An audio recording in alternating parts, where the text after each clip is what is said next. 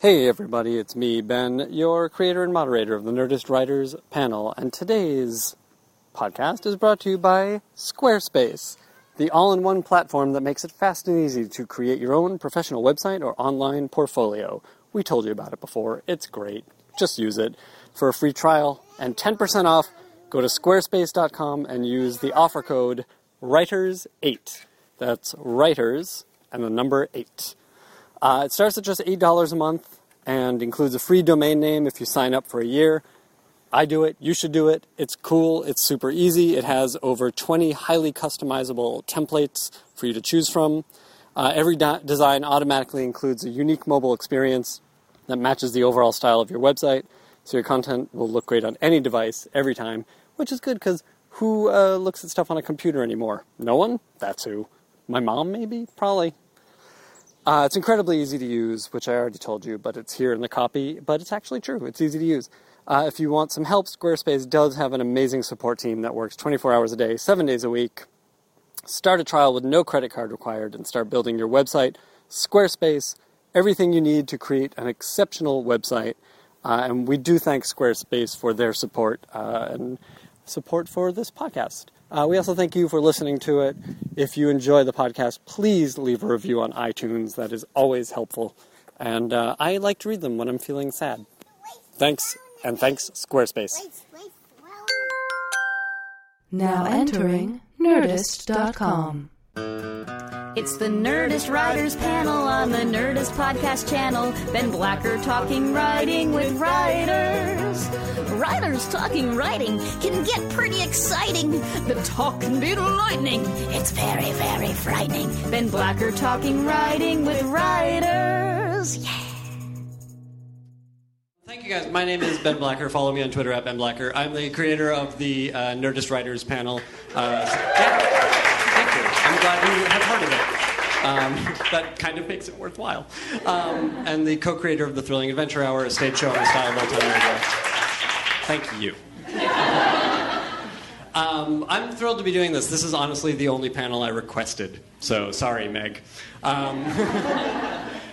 yeah, please welcome Rob Thomas and Chris Lowell.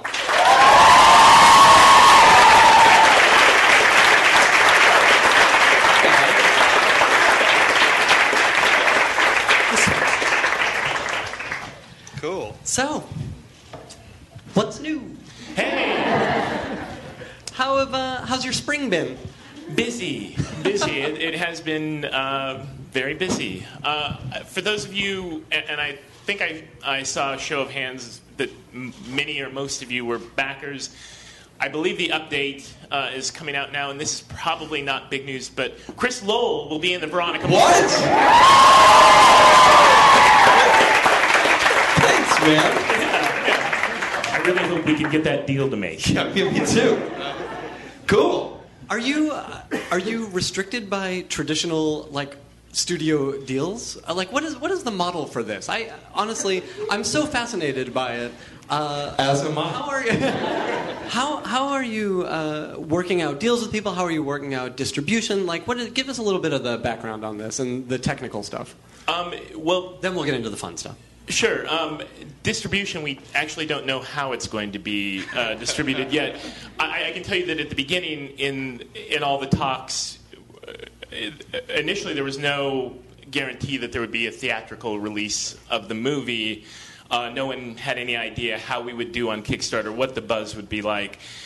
But right before we launched, they made a decision at Warner Brothers to go ahead. You make different deals if you are planning on a theatrical release of the movie, and they started feeling like, we think it's going to happen, we think it's going to make.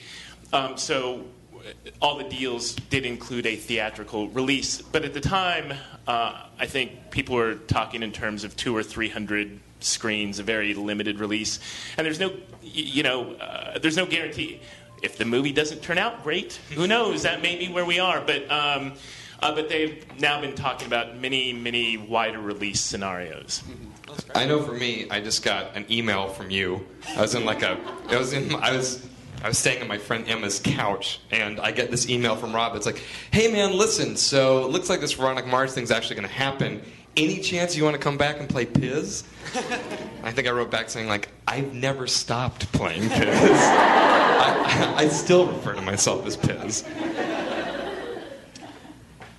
All right. And so you're starting production this week. Are the expectations for you different? Like, are you feeling... What I'm really asking is, are you feeling more pressure because there are so much of the public invested in this than maybe you could have anticipated, or maybe you knew that people were going to respond the way they did? Yes and no. Well, I'm certainly feeling a ton of pressure. I feel an immense amount of pressure. You're going to nail it, right? I don't. I don't. What do you guys think? We are a guinea pig for this financing model. We have a lot of people's attention, and I think so far so good. Like, if you would judge the Kickstarter process and how things have gone, and we're going to get to shoot the movie, and we're getting the cast that we want, and we're getting to spend real money on it. I think it all goes out the window if we don't stick the landing. If it's not a quality movie at the end of the day, if somehow we don't get T-shirts out in a timely fashion, and people catch us using the signing machine for all the signed posters, that is not happening. That was a joke. Then will be some sort of weird footnote or the punchline of a joke. When we launched, I thought there was a chance of humiliation. We had been talking about it for a year and a half. The Kickstarter video that we shot that was on our page, on it we say, hey, if we raise enough money, we're going to start shooting the movie this summer. But that was shot a year before. That was shot February 2012 when we thought we had permission from Warner Brothers to do it, and then they got cold feet for a little while and wanted to re-explore it, and I thought the project was dead. So it had been in the works for a long time, and I've spent a great deal of time feeling like the Pied Piper on this mission, like really being in salesman mode, convincing executives at the studio that this could be big, that there is a groundswell there, that we will do all right. And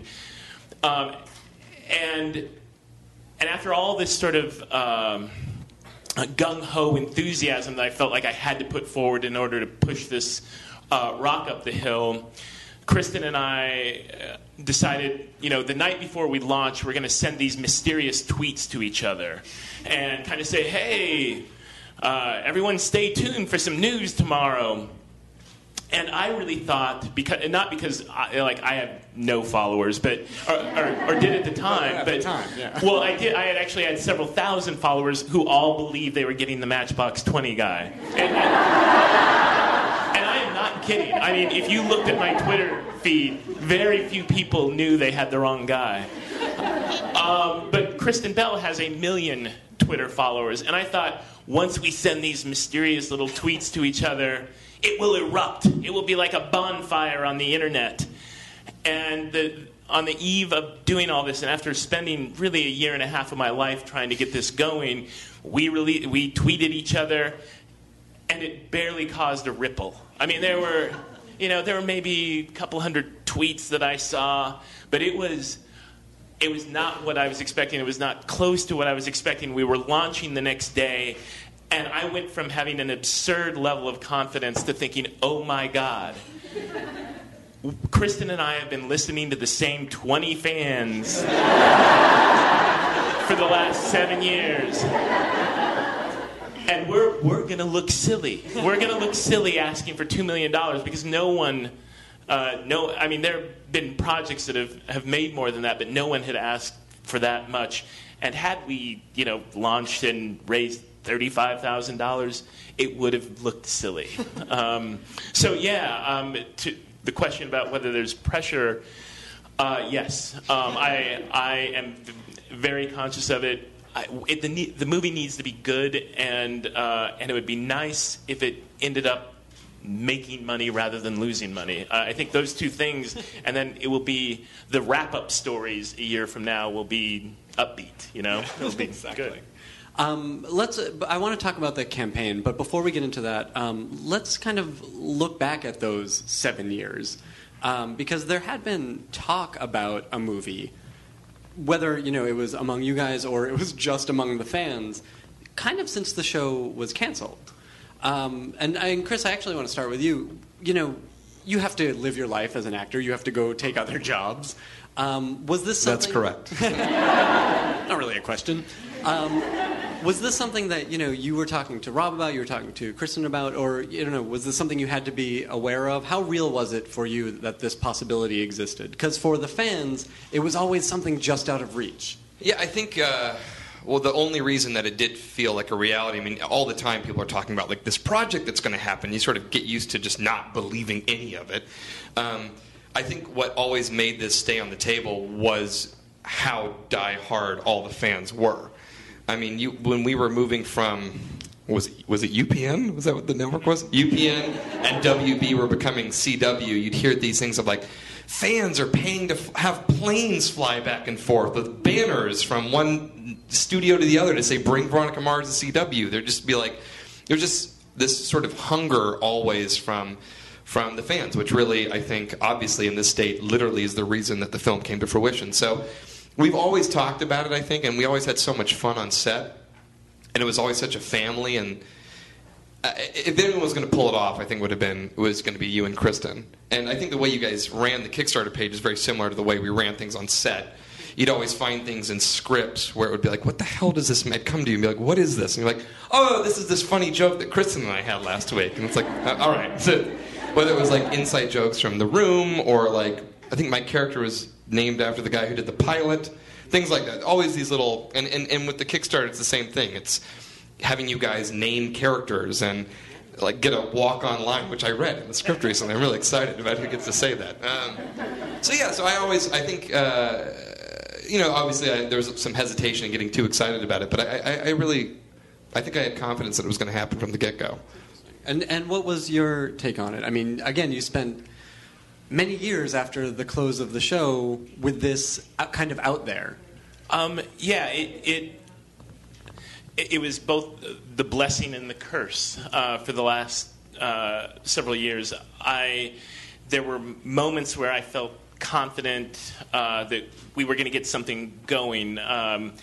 Joel Silver is a partner of mine on the project, and he had a big deal at Warner Brothers. And there were a couple times where he thought, "There's a light. There's a crack in the door. I think we can get something going." And let me interrupt right here. Like, what were those cracks? Where did you think, like, when did an opportunity seem real to you? A couple guys got drunk, started talking about the movie, making promises they couldn't keep. We're in!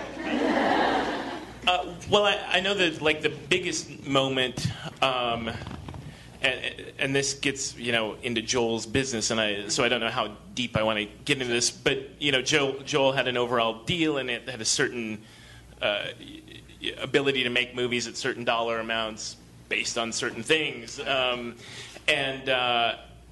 we thought we could get the Veronica Mars movie made for a dollar amount through his deal. And so I came in with a pitch of the movie, and this would have been, at that point, around the time that Veronica would have been graduating from Hearst College. So it was centered on sort of a Neptune-y spring break. I mean, Joel, given the size of the movie, wanted a very commercial movie. And so I came in with a pitch, and then Warner Brothers decided to do a marketing test survey of, Veronica Mars awareness, and we did not score high enough on that test apparently, and so it fizzled there, and I certainly I hit a sort of a low point there, and I can remember reading a headline like, "Yes, I Google alert myself," and I find out a lot about the other Rob Thomas.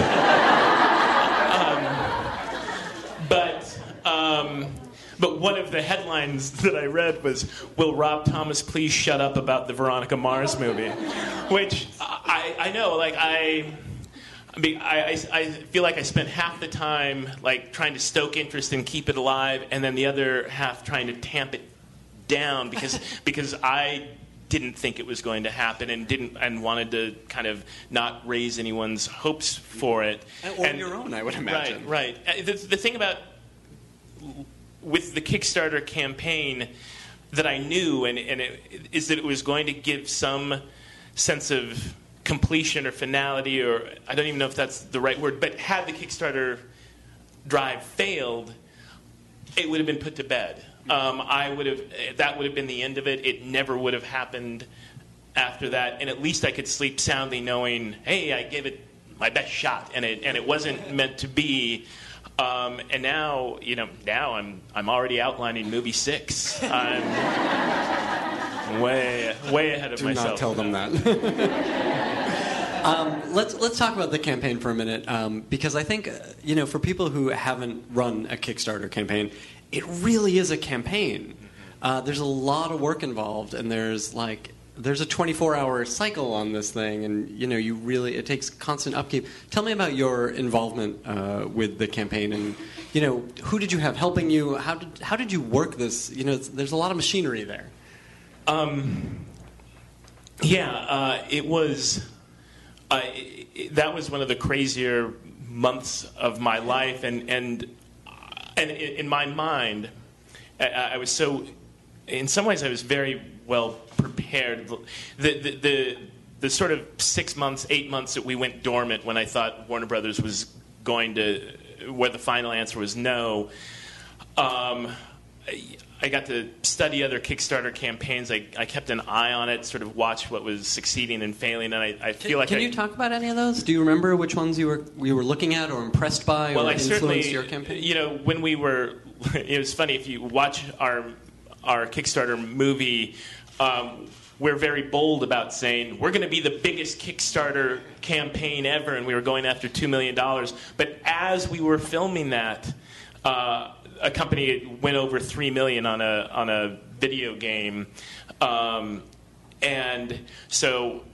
then when I first proposed the Kickstarter campaign, the highest total ever on Kickstarter was $900,000. By the time we got to launch, the highest total was $10 million.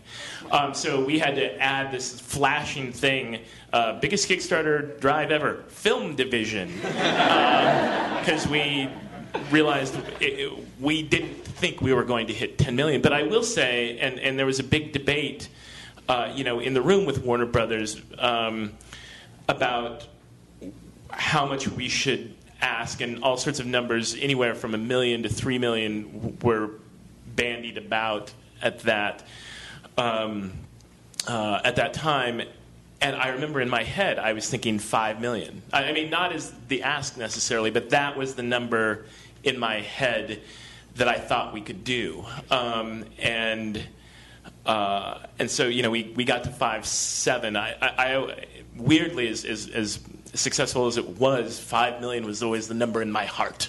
That was the number that I really wanted to do. But it was just how insane that was, and how the dumbest thing that I did was determined that because I wouldn't know the size of the movie, how much money we could spend on the movie, I didn't start writing it until the middle of the not until the middle of the Kickstarter. We knew we were making it after day one, and I had outlined it, but there were all these fuzzy sections in it, like if we do 2 million, it's this. It's 8 characters in a room, and if we do 5 million, it will be this sort of movie. And so I had to sort of respond, and because Kristen Bell goes back to work on her Showtime show, there was a very specific window we had to shoot in.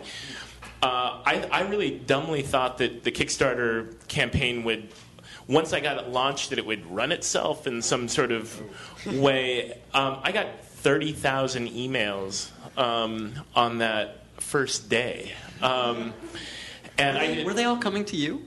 Well, the email address was coming to me. That's crazy. And I have an assistant who's been with me for years and years. And you broke him? Yes. Well, we were. There was someone. He's in L.A. I live here in Austin, and we would sort of connect it around 3 a.m. because I'm a morning person. I'd be getting up then to sort of tend to things, and he would still be answering emails at that point. We'd kind of have this cycle going. Happily, 80% of them were like, way to go, and then 19% of them fit into like a frequently asked question pattern that we could answer very quickly, but 1% of them were like really hard questions. We're like, I know we can't back here in Denmark, but I have a mailing address in New Jersey, but my credit card is from a bank in France. Can I donate? And I don't know how to answer that question. It would require me to like get on the phone with somebody in accounting at Warner Brothers to see what the rules were. So it became really difficult to manage. It's the least I've slept in a month. Wait, I've got a question for you. Was it you or Kristen who came up with like the gifts everyone was going to get? That's what I kept wanting to know. Like who came up with those ideas? That was largely me, but it was vetted like. I'm sure like the State of the Union address is vetted. Because for those, I'm sure most of you have seen the video, Jason Doring, there's a line in there about associate producer credit, which was something that I wanted to do. I had this whole plan that, hey, you could get your own IMDb associate producer credit and, for a certain dollar amount. We would have pre-screenings in Los Angeles, invite our associate producer credits out. I would meet with them, get feedback on the initial cuts of the movie, and those people, 40 or so, would have had some say in, or at least, be like a really intensive focus group sort of thing. I was excited about that idea. Apparently, the Producers Guild was not excited about that particular thing, and there were all sorts of things that legally we couldn't do, and so that document had to be cleared by many different branches of Warner Brothers. But they were great. I will say this: Warner Brothers wanted it to happen, and certain executives over there really really championed the project and took it over the top. Chris, so, tell me from a guy who is involved with this show, obviously, and invested in the show, but not directly involved with the Kickstarter campaign. Again, you were off having your life. You're watching this happen. What were you thinking at this time? I remember Kristen sending me an email, or maybe Ryan Hansen, who played Dick Casablancas, him sending me an email, one or the other, being like, I think they're launching that Kickstarter campaign tomorrow. I hope we don't fuck it up. And I was like, well, I'm not going to say I'm in it until I know if you're fucking working on it. I'm totally not attached to this project until you guys hit that green limit.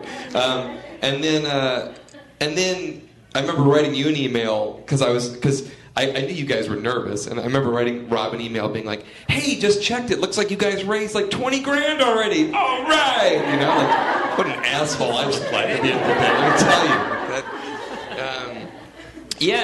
I remember when Kristen shot it. In fact, this is so lame. I remember Kristen shot it, and she and Ryan Hansen and Ryan Devlin, who played Mercer the rapist in season 3, which I'm sure is a character all of you remember. You guys all have your Mercer the rapist stuffed animals at home with you. Unicorns. We were all at Kristen's, and she was telling us about it. And Devlin and I were so freaking jealous. I was like, what the hell? Where was my phone call for this Kickstarter campaign? Kristen was like, well, no one likes Piz, dude. They want me and Logan together. What do you think you're not in this campaign for, you asshole? You're probably not going to be in the movie. This is like in 2012. And I was like, well, shit, man. So me and Devlin and Kristen and Ryan Hansen got together and made the stupidest video of our own, which I was like, this thing's going to go crazy viral, because Kristen had released that weird, what was the orangutan or whatever, sloth. All right, well, clearly you saw it. Was that popular? Yeah. So I was like, this is going to be as popular as that sloth video.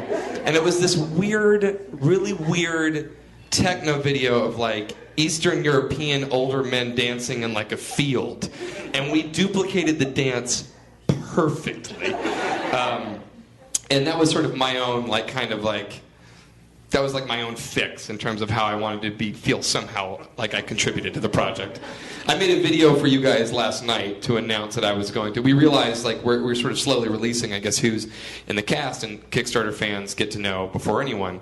And so I got this frantic email yesterday, like, oh shit, you're going to be at this panel, they're going to know. Can you make a video real quick? And so I feel, now I kind of feel like I'm part of the family, now that I've done that. Finally. All right, so let's talk about the script for a second, and tell us every single thing in it. Again, you're balancing during the campaign, not knowing how much budget you're going to have, not knowing what you can get away with. Were there things that you knew had to be in the script? Did you know there was a story that you had to tell? Yeah, I've known for the last since I took it in to propose to Warner Brothers that we do the Kickstarter version. I've had a new vision for it. It's funny because there has been, there've been. I would say this is the third thing that I've really fleshed out. And the problem is that all the actors keep getting older. Almost. Almost. Some of us just hit you. And so something that made sense 4 years ago doesn't make as much sense now.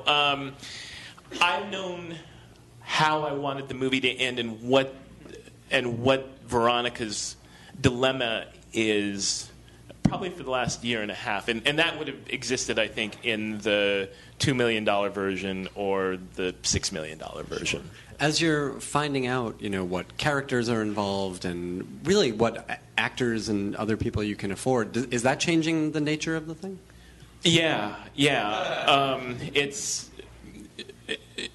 how grand we can go on some of these things. The lower budget versions would have been very Agatha Christie. It would have been, murder in a drawing room and Veronica trying to solve it over the course of a night. As it is, I think it's we have an ambitious, $5 to $6 million movie that we're doing. It's not going to be the Hunger Games. We do not have $120 million to shoot it, but I'm excited about the scope. It's probably at the top end of what my expectations would have been. One of the things that I keep noting as we've gone through this is like, as an example, if we had just barely gotten over the hump, that there would have been harsh words exchanged at the high school reunion. But if we made more money, there would be a brawl.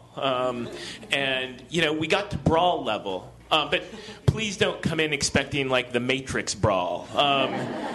It will be like real sort of grappling more than it's going to be like artistic. More of a struggle. Yeah, struggle. Less of a brawl, more of a struggle. It's still the show that it's a movie, but it's still, there are no car chases in it. But I think for the size movie, I think it's a pretty ambitious thing. It will feel bigger than the TV series. I know the that. Stash Pisnarski shark attack scene in and of itself is a pretty bold move for a $5 million movie. That extra $3 million. To be fair, though, we did go with the shark from Jaws. It looks very 1970s. It does. It's just the ride in Orlando, Florida that I'm on. And the show itself, I will say, and this is part of why people love the show, is it was an ambitious show from a storytelling perspective. I think we expect that, and we don't expect anything. We don't expect fireworks. We expect a really well-told story and an ambitious story and characters that we love. I remember thinking when I read the script, and I'm sure you feel this way, but you also probably feel you're so close to it. Like I think for all of the Kickstarter fans, having read the script now, I literally think you wrote the film that the fans will want to see. Like, I don't think there's anything in there that's going... I think there's going to be so many things that are going to surprise people, but at the same time, like, this is a movie that you guys literally brought to fruition, and I think you've given them the film that they're going to want. It's a really great project. Well, let's talk about that for a second. I mean, this is obviously it's fan driven, and it wouldn't exist if not for the interest and then the cash of the fans. Tell me about walking that line between creating the thing that you want to make and that you guys want to make, and the thing that will serve the fans, that the fans want. I mean, that has to be a tough balance. Well, we said Piz is cast, so they're all happy. So now Rob can do whatever he wants. I was very conscious of the fact that it was crowdfunded, and the fortunate thing is that I think that the movie that the fans want to see is pretty much the movie that I want to make. So those things aren't divergent. There have been times, like in discussing with my agent, in what way could the Veronica Mars movie get made today? And one of the things that he talked about, he suggested that I actually noodled with was, hey Rob, go write this great thriller with a 30-year-old female lead, and go pitch it and sell it as that, and then sort of the last line of the pitch is, and it's Veronica Mars. And that was attempted, what if, that's the bonus thing, it's the last line of the pitch, and, but that might not, it would be hard to go in and pitch that without somehow, how are we going to put Wallace, in this version, and all Weevil and Mac and Piz and Logan, that would have been a real trick, and I think fans of Veronica Mars, the series, while I think they might have been, oh great, there's a Veronica Mars thriller out there, I think the pleasure zones for us, for what I enjoy about the show, would involve bringing back the people that we care about. I think we want to see where they are all these years later. Well, that's what we get out of TV, right? Is we get to live with these people for so long, and they become family. So the fact that you can reconvene them all that's going to make us very happy, right, as fans. Chris, remind us how the series ended. Oh shit. We can ask one of the fans. We could, and we might. I swear to God, I was up in my room before we got here. I was up watching Veronica Mars in my frickin' room with my voice. I was turning the volume down because I was I'm gonna look like the biggest asshole. Okay, so here's what I remember about the end of the show, because I'm only on episode 7 of season 3 right now. Okay, the show ends. It's raining.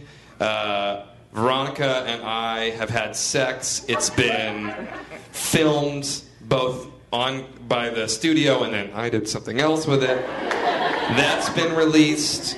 Logan and I get into a huge fight. As you can tell, the epicenter of everything I'm remembering has to do with me. I'm surprised they didn't change the title. I mean, it should be Piz Mars. We get married. I take her name. Seymour.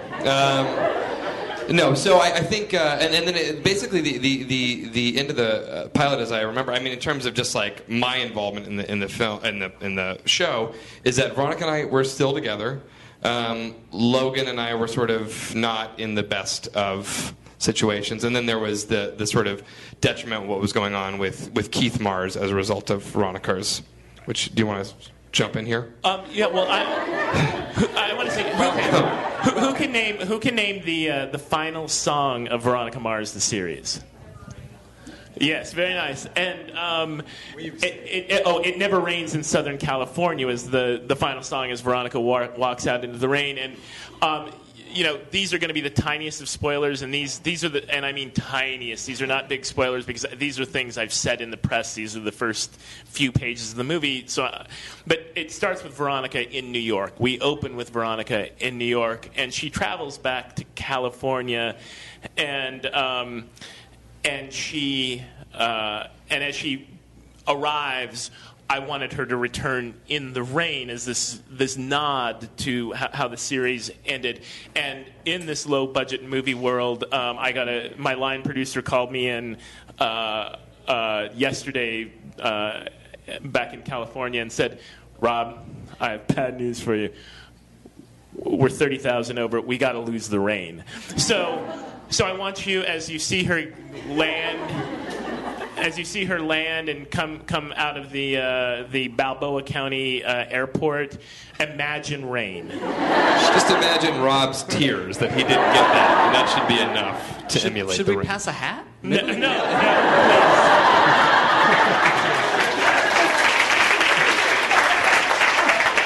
My question, though, is, and the reason I wanted to kind of recap, is, in writing the script, how much were you thinking about, God, I have 7 years to catch up on? How much did you have to close up story from that time, and how much could you concentrate on telling new story? One of the debates, Warner Brothers has been great in not, one of the best things about doing this via Kickstarter, if you write a movie or a TV show through normal channels, you are dealing with creative executives who have a lot of thoughts on your script, and you are sort of arriving at a movie at the end of the day that has had a lot of input from a studio or a network. The nice thing about doing it this way and sort of coming into it with, hey, we've got several $1 million of our own here, is they have not been heavy-handed. In fact, they've barely given me any creative thoughts. But one of them is how much we attempt to catch up non-Veronica Mars viewers into the world. And I've been, and interestingly, and you might think that these things are reversed, because I would have thought so if I hadn't been in the middle of it. They want me to give more information, and I want to give less. I want to uncomplicate it for people who are coming to it fresh. There's a scene at the top of the movie that I think very quickly catches people up to speed, and all I think that it's important for a new viewer to know is that Veronica spent her teenage years, oddly, working as a private detective, but that she hasn't done that since we last saw her. Just so you all know, Veronica has not worked a case since you last saw her at the end of season 3. And so I'm trying to give a very minimalist explanation so that no one feels like we're missing mythology, we're missing backstory. There are certainly, I think, plenty of fun Easter eggs for people that know the show, but I want to uncomplicate it for new viewers. So there's no Lily Kane mythology, there's no bus crash mythology. It really, I want to keep it clean. She worked as a PI as a teenager. She put that away and is now leading an adult life as we find her. I just have one more quick question for each of you, and then we'll open it up to questions from the floor. The way I would love to do questions, and I don't know if there's anyone in charge of me here, but... Run wild. Yeah, apparently. If you do have a question, I would love if you could come line up in like one of these corners here, and we will hold the microphone up to you. So I'm going to ask them one more question, and then I want everyone to rush into a line. Okay? Either that one or that one. There are several rules. Questions begin with an H or a W, not with an I. Questions do not have the word hug in them. And please do not touch the microphones. We will hold them up to you. So here's my last question for you guys, although I have a lot more, so if you guys don't have them, I will. Outlining is one thing, kind of creating the stories over the years for the various iterations of the movies is one thing, but sitting down and writing these characters is a whole other one. What was that experience like emotionally for you? Oh, it was a joy. It's the most I've enjoyed writing something. It's like putting on comfortable clothes. So much of what I do, particularly as someone who works largely in television development, is coming up with new characters and trying to invent voices for them, and to have people so fully fleshed out in my head and sort of know who can say what in a scene and who these characters are. God, I loved it. I loved it. How much I loved writing Keith Veronica scenes after not getting to write those for 7 years. It was fun. Yeah, I couldn't have enjoyed that more. I could have enjoyed it more if I hadn't been working 20 hours a day. But I really, that part was fun. Were there any challenges involved in that? Nope, all just flowed out of my... You're that good. Yeah, I mean, while possibly writing character stuff and dialogue stuff, that came fairly easily. Mysteries are hard to break, and you know, when I hired the Veronica Mars writing staff, this might not be the smartest way. In fact, I know it's probably not the smartest way of doing it. I wanted to hire all sort of writers with sort of humor and great character voices, and I think I was largely successful. I forgot to hire anyone who knows plotting, or more specifically, mystery plotting. Like, there are people who's, you know, you go to the bigger shows, hit shows on bigger networks, and they always get 3 or 4 guys on staff who, well, we know how to structure a mystery, a cop show, whatever, and we always just sort of, we spend so long on it, you know, and honestly, breaking a mystery by yourself is a really hard thing to do. Fortunately, this last year I had a few interns from the UT graduate screenwriting program who I got to have. It was like having a little mini writer's room, putting the beats up on the dry erase board, fantastic. And was very, very helpful. That's great. And Chris, sort of the same question. I mean, you're about to be Piz again. You know, tell me about your relationship with this character, and is it an easy skin to wear again? Well, the hair is going to be tough. I'll say that up front, because I don't have a Trojan helmet of blonde hair anymore. Beyond that, no, I think, I mean, honestly, like, I really, like I said before, I think we all had such an immediate rapport when we were working together. I feel like, you know, I hang out with Kristen and Ryan and Jason all the time. We all kind of get together as often as possible, and so I feel like the camaraderie is I think what's most difficult for an actor on set to really believe when you're watching a film is the chemistry. And for us, it's 7 years old and more. I mean, we know we're still friends now. So I think for us, it's going to be as much fun as it was for Rob to write, to just jump back into these ridiculous characters and have a blast with them. You know? Yeah. All right, let's get some questions from you guys. Hi. So, living here in Austin, which is obviously a really awesome town to live in, but does it ever make it hard to, like, interact with the LA people or scene, or, you know, make that connection hard to be back and forth, or any of the, you know, interactions? It does. Like, I could not have started my writing career, or particularly my television writing career, living in Austin. I only could move back after becoming established. If for any young, I shouldn't even say, it's not the word young, but new writers, people trying to break into the business, in the television business, I think you have to be in LA. That's where the jobs are. I could not have commuted and gotten work. Only because I've done a lot of television will people sort of let me write from here, and honestly, I've been seeking, and you know, I've got a couple things in play right now. I desperately want to get a show set in Texas where I don't have to get on a plane every week and fly to LA. But I like having my kids in great public schools. I love Austin, so that's kind of why I'm here now.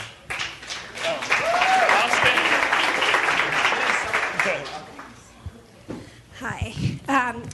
Over the years, as new fans have discovered the show, or fans have rewatched it over the, you know, that knew of it as it was on TV, have you noticed any opinions changing over the years? Like maybe characters they were lukewarm on, now they love, or vice versa? You know, when Veronica Mars was on the air, when we were actually shooting, I did keep a pretty close tab.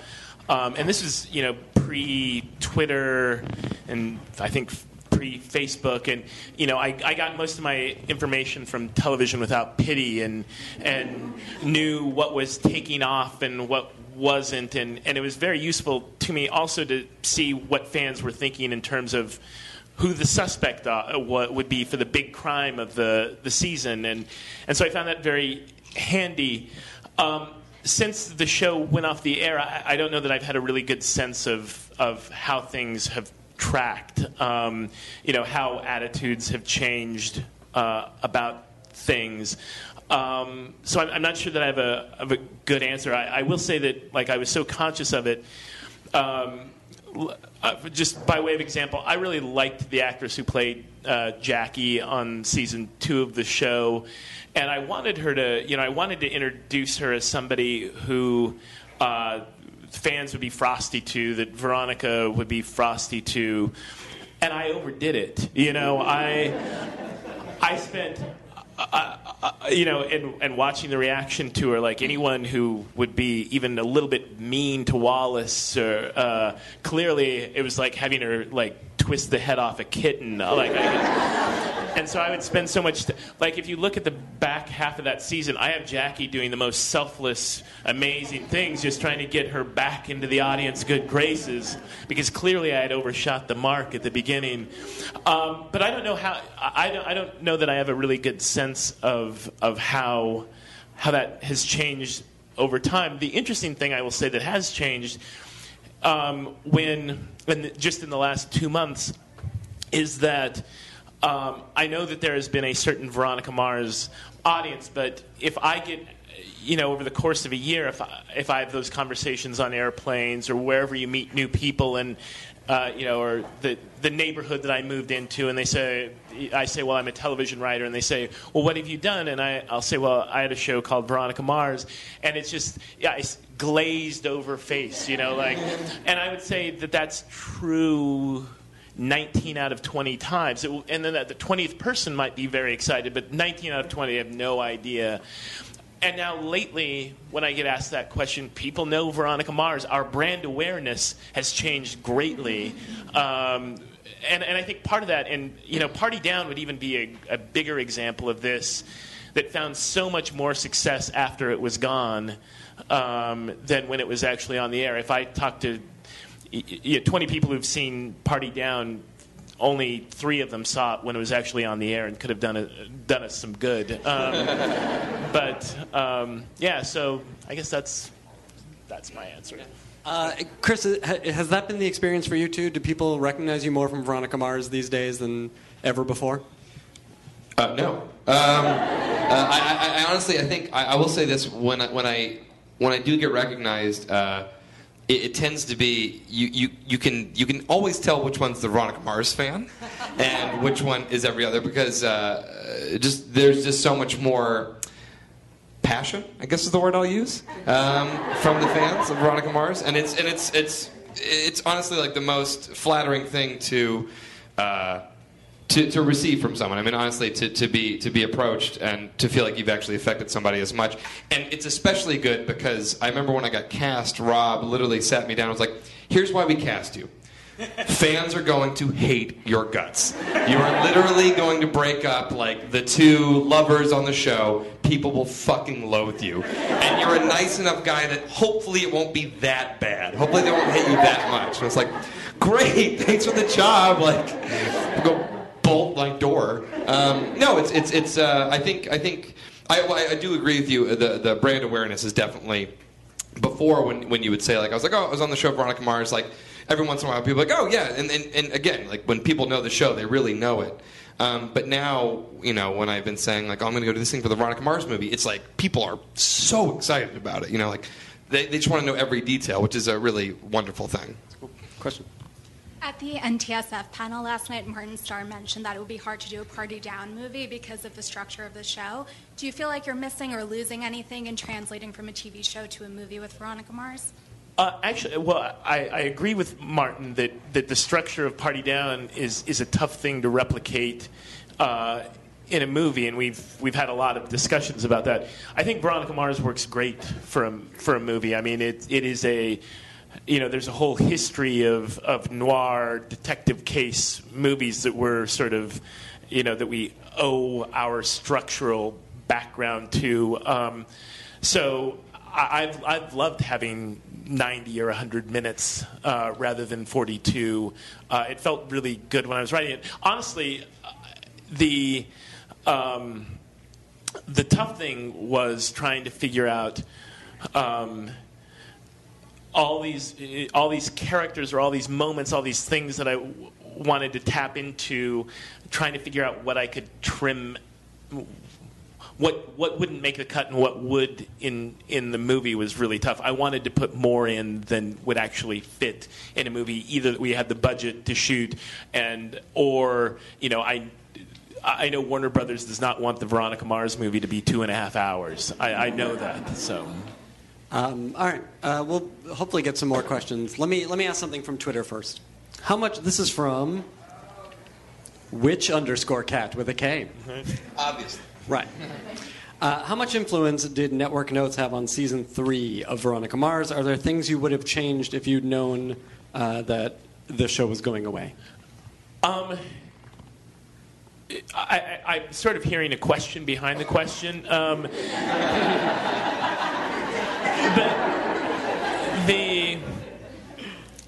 People are eager to sort of blame the structural difference on Network Notes, those interfering. The truth is, we knew we were in a fight for your life scenario. We knew that the potential for us getting canceled was high, and that we weren't doing the numbers that we needed to do to stay on the air. And so the decision to break it up into 3 shorter mysteries, I was very much a part of. I supported that idea. There was an element of it that I really liked because they were all done in packages. Like our first mystery, I think we got to air 9 or 10 episodes in a row, uninterrupted, not going away on hiatus, not showing reruns. And I liked that notion of getting to tell them all in a row.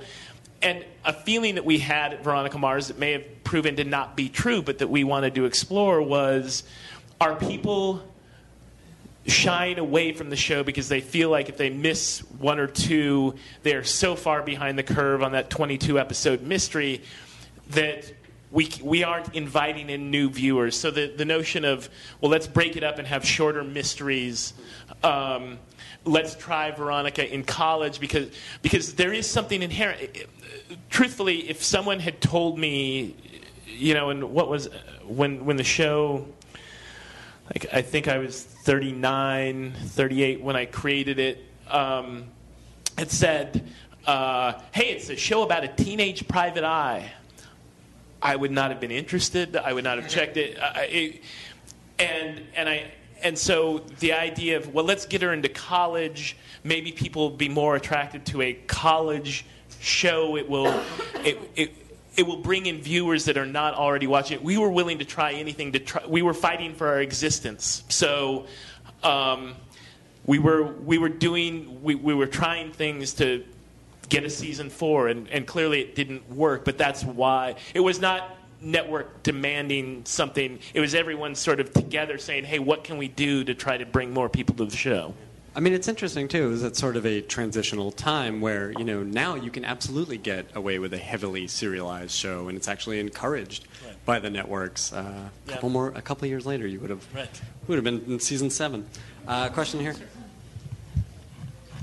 So going back to what Martin said last night, how is the Veronica Mars project affecting the Party Down project? Is that on hold indefinitely, or is that still in the works? Or it's still in the works. We still are hopeful that could come together. We are down a path on a Veronica Mars. On a Party Down movie. John Enbaum is working on a script for it, and we've broken out the movie. But we've gone down a traditional path on that. I do, Party Down is an interesting case because, with the Kickstarter campaign, I've been answering all these questions about what it means. Does it mean that there is a new way to finance movies and that this will become commonplace.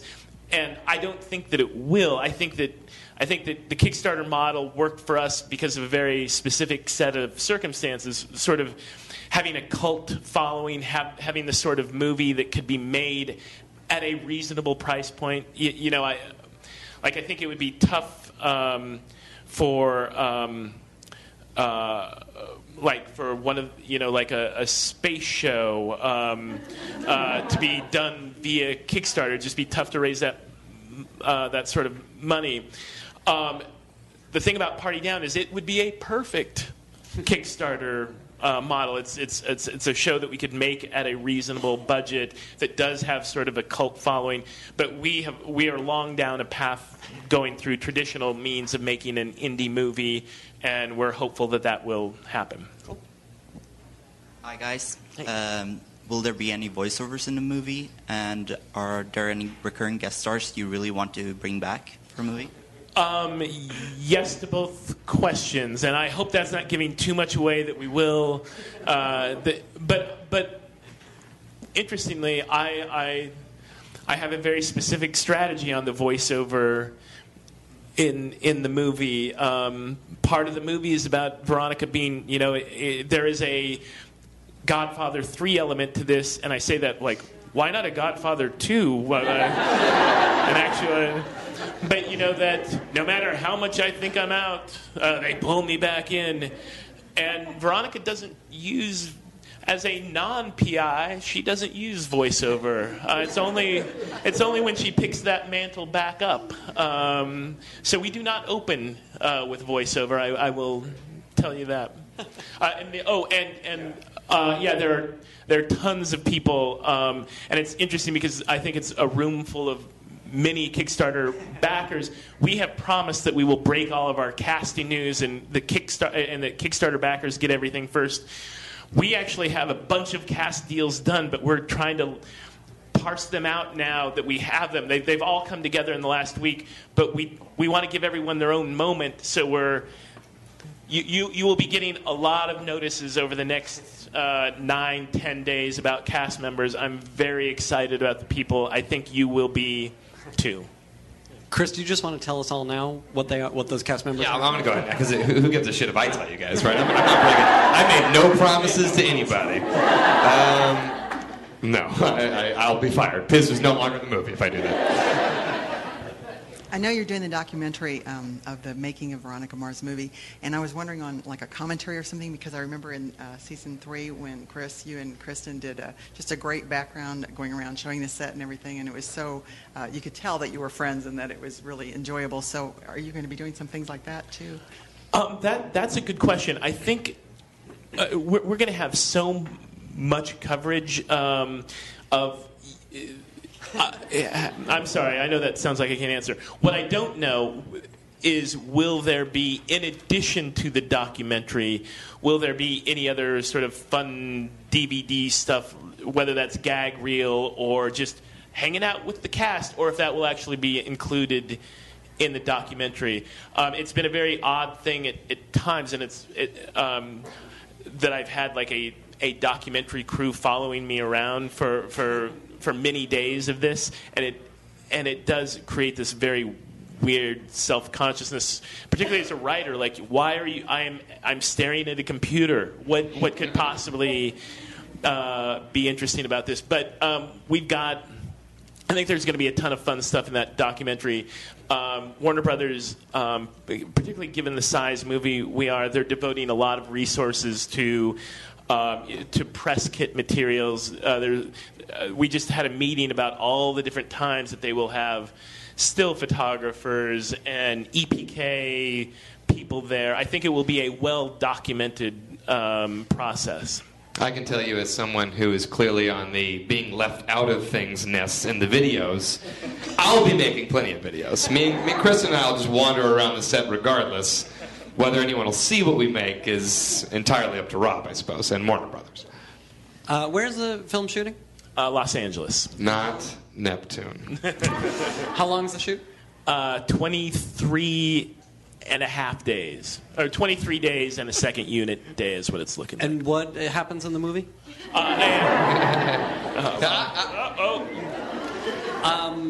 All right, so we covered Party Down. The Cupid movie, is that happening?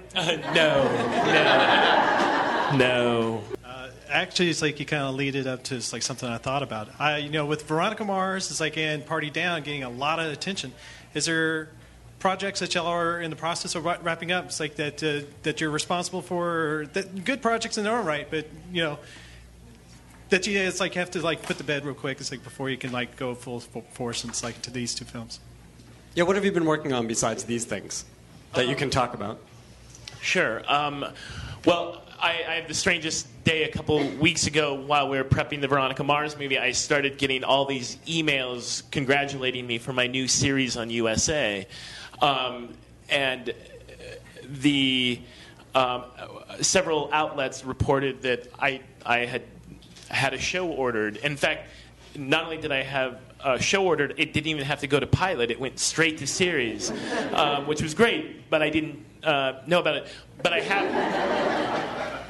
have written a pilot for USA that they announced at their upfronts as a drama project that they're developing, which seems like a good sign. It's already in.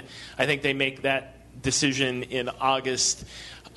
It's set here. I could do. It'd be a beautiful life. 13 a year here in my hometown. I would love it if that happened. And then I've got several things in development. Like I'm pitching shows in August while I'm editing the movie. So you're always feeding the beast. Yeah. It must be freeing for you, though, having lived with the Veronica Mars movie or the prospect of it for so long, to now be able to say, great, I'm doing that thing. I can concentrate on these other things 100%. Yeah, well, I largely, I was able to concentrate on other things 100% just with a sort of a niggling idea in my head that I want to figure out how to get this other thing made. But it wasn't like I was working on some other project and thinking, but only if only I were writing Veronica right now. It's hard to juggle these things. I mean, keep all these balls in the air as any time. And Chris, where can people see you? You've done a bunch of things. Recently, right? I have a panel in like half an hour for a show on Fox that I'm doing in the fall called Enlisted, which is a workplace comedy set in the military, because that's always funny. And that'll be on. Have you seen MASH? No. What? What is it? Nashville. Check it out. Nashville? Nope. Never seen it. It's funny, actually. It's the same guys who did Scrubs. A lot of the guys who did Scrubs, and apparently when they were making Scrubs, they were saying, we're going to do the emergency room version of MASH. And now they're doing the military version of Scrubs, is I think how they've somehow rationalized it. And then we're screening the pilot, right? Yeah. We're going to screen the pilot, I guess, which I haven't seen yet, so freaking hope it's good. And then the Veronica Mars film, and then I directed a film last year, which we're submitting to festivals, so hopefully that'll come to fruition as well. Cool. Which I've seen and is terrific. You should all check it out. Thank you, Rob. It's called Beside Still Waters is the name of the film. Okay. So, yeah. Are you in festivals yet, or it's... No, we're just submitting now, yeah. So, fingers crossed. Before we wrap up, and Chris, starting with you, and then Rob, are you watching television these days? Is there stuff that you're excited about that gets you, invigorated? It's funny. I'm excited about... I watched. I'm trying to think of what I've seen that I really enjoy. I watched. I watched all the new Arrested Development episodes immediately, which because they're freaking awesome. ATX sponsor. Well, that's why. Right. And then actually, what's been really fun, I was saying just earlier, is that I've been just going through revisiting all the Veronica Mars episodes in preparation for the movie, which is the best homework ever. And yeah, those are really, and I suppose I'll be watching my show when it comes on. Maybe. I had the biggest dick move the other morning, a couple mornings ago, and or more than that, actually. It would have been last Monday. And I don't know what I was thinking. I got up very early, and I love, my wife and I are devoted Game of Thrones people, and I got up and I tweeted 3 words, and within seconds I had the angriest flood, and it was not much of a spoiler. What did you say? It's been 2 weeks. Come on. If you're not too bad, don't worry. Close them. Yeah, Okay. if you don't want to hear it. I'll whisper it. What? Okay, I will hold up. They weren't very spoilery. He's off the It was mic. just a mood. It was just a mood poem. I will not. I do not want to do that. Is it still in your feed? No. God, are you kidding me? Within 30 seconds, I had pulled it down and didn't look at Twitter for a week because I felt like such a. Oh, it was not good. But I'm a huge Game of Thrones fan. It was crazy that they killed Dinklage. Yes. I'm just making conversation. All right, well, please give a round of applause for Chris Lowe. We can't wait for the movie. Thank you, guys.